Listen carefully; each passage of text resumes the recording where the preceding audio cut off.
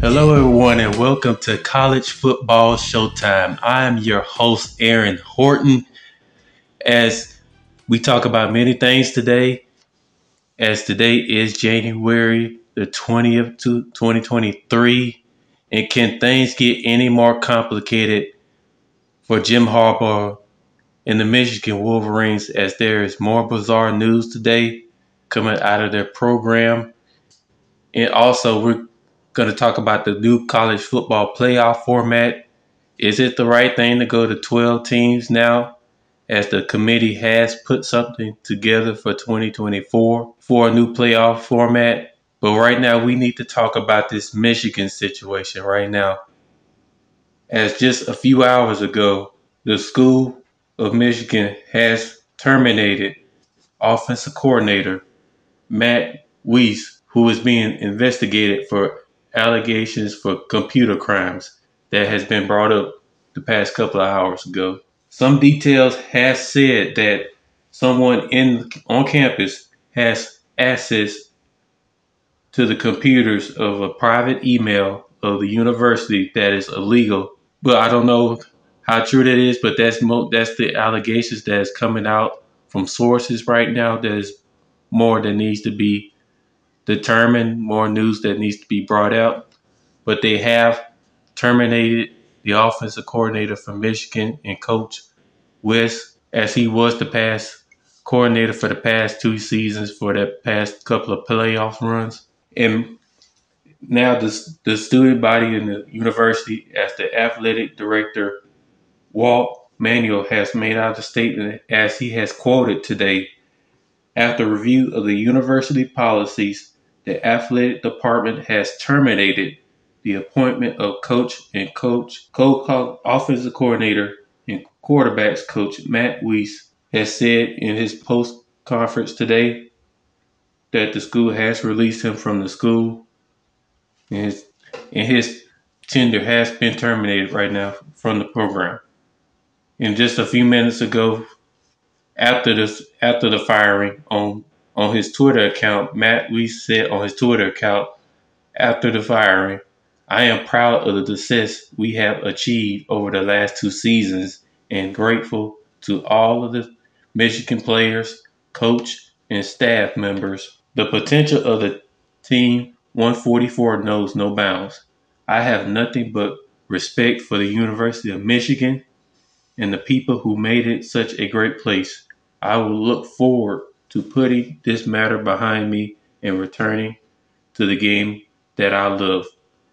Matt Weiss quoted on January the 20th of 2023.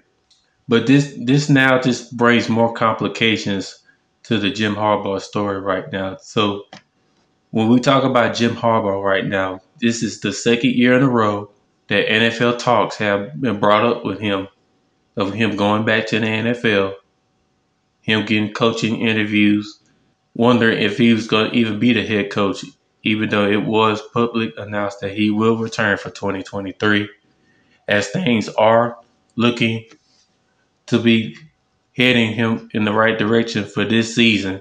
But the question is always going to be asked: is this going to be your last year? Are you going to be here as the head coach for this team? If I was a recruit that he was trying to bring into his program, because that is a legitimate question that every prospect in high school transfer portal needs to ask if they have an interview with him. And it's so much that needs to be in consideration of that. When you talk about the investigation, how the NCAA handle that,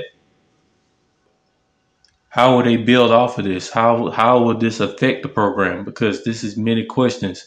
Yes, they have had great success the past two seasons, but they had profoundly disappointing endings to it in the college football playoff, where in Georgia they was just not competitive in that game. And this past year with TCU, it was just too many mistakes that they made that prevent them from winning this game.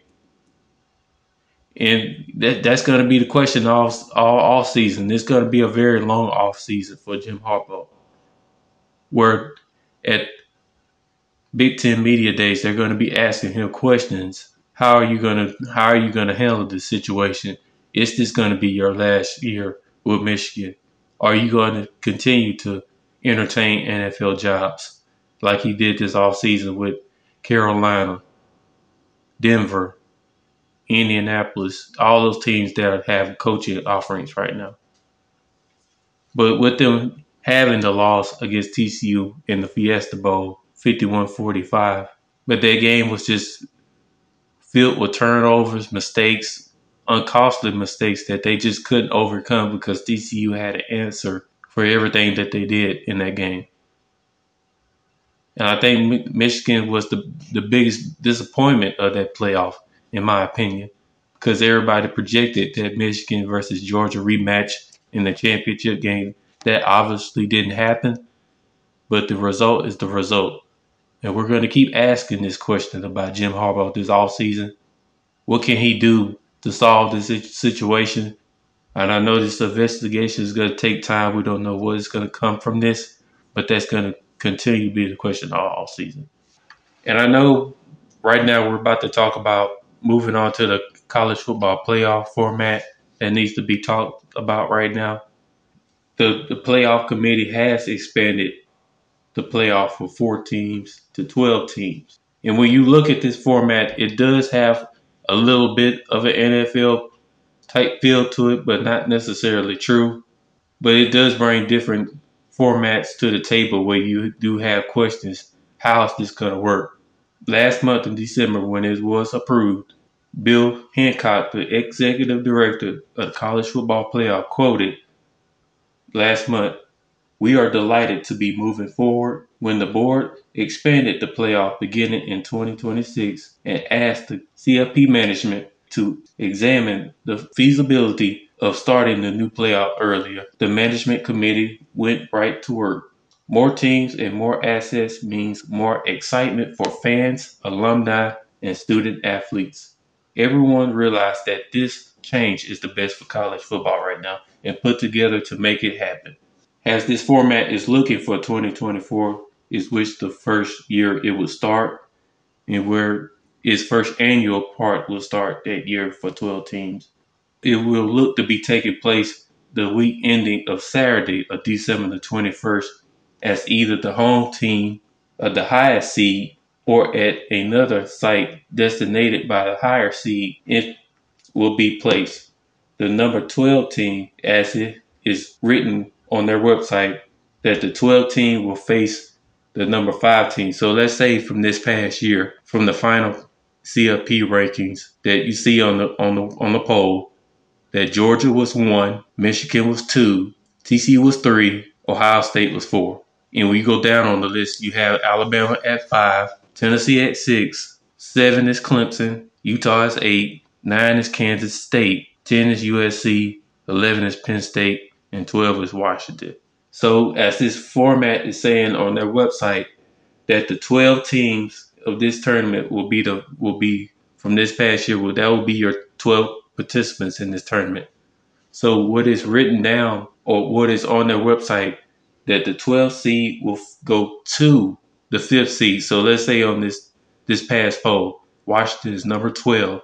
So they will be going to Tuscaloosa to face the Alabama Crimson Tide, and that will be a home game. And I think that's the most fantastic part about this playoff format, that you do have home games now to be included in this playoff format, because that brings more fans into the picture. It brings these college towns, it brings more revenue, more people to the city, more people for tourists, more things to do in their towns, just stuff to build this atmosphere. And I think that's the biggest winner of this playoff expansion. So I really can't complain about that part of it. The next one will be, let's say the number 16 will play the number 10 team. That will be Tennessee and Penn State. And I think that would be an electric atmosphere that was done this year, because you got Tennessee that was just prolific on offense with Hendon Hooker at quarterback, who should have been in the Heisman Trophy ceremony, but I'm not the voters for that. That's another topic. And them going to Penn State with that huge whiteout, the fans, probably a top 3 atmosphere, probably number 1 in the country. That's just something you could just sell for ESPN and all the TV production, and just you could sell that all week leading into the game.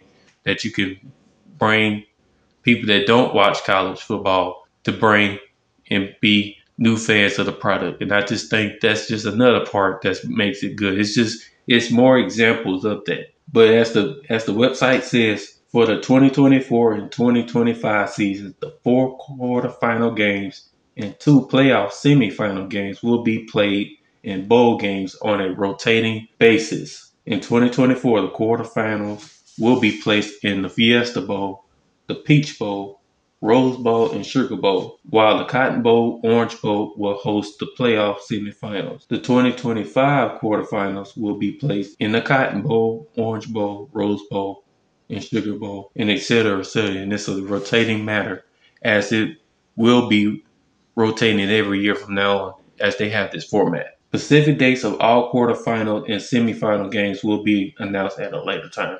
So they will announce it probably in the next couple of months, or maybe when they meet again in the next couple of months to talk about what will be the dates for these games. The national championship games will be played on January the 20th, so they are moving it back. And that game on January the 20th of 2025 will be played in Atlanta in the Mercedes Dome. And you got the next year on January the 19th of 2026 will be played in Miami.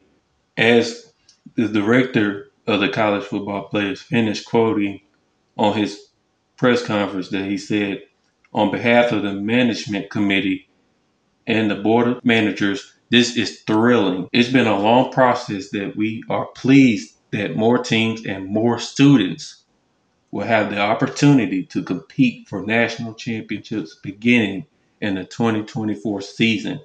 A new era of an expanded college playoff is coming. On that Friday of last month, they agreed, yay, that the playoff should be expanded from 4 teams to 12 teams. So it was from the whole committee. The larger field will begin with the 2026 season, though the College Football Management Committee will look into possibly moving up to 12 teams for the 2024 or 2025 season. So they're still in agreement for it. They're still trying to get things settled in for that. The College Football Playoff Committee will still look to have the same methods of how they will judge who gets into the playoff and what are the criteria to get in the playoff. So you still going to have the strength of schedule of who you played and who you scheduled in years before past, and how you will determine the criteria to get into the playoff, like strength of record, how's your combined teams that you played against come together, record rise. Your eye test will still be the most important factor into it, because you still want to get the 12 best teams into the playoffs. As they said with the 4-team playoffs, we want to get the 4 best teams into the playoff. So I think that criteria will still carry over. I think there will be some new things that they will probably bring to the table, but that's for a topic of another time that they will discuss at a later time. And I think with 12 teams, there is some cons to it, but there is some good things about it too. I guess it's just the good with the bad, and we just accept it for what it is. But it is a step forward.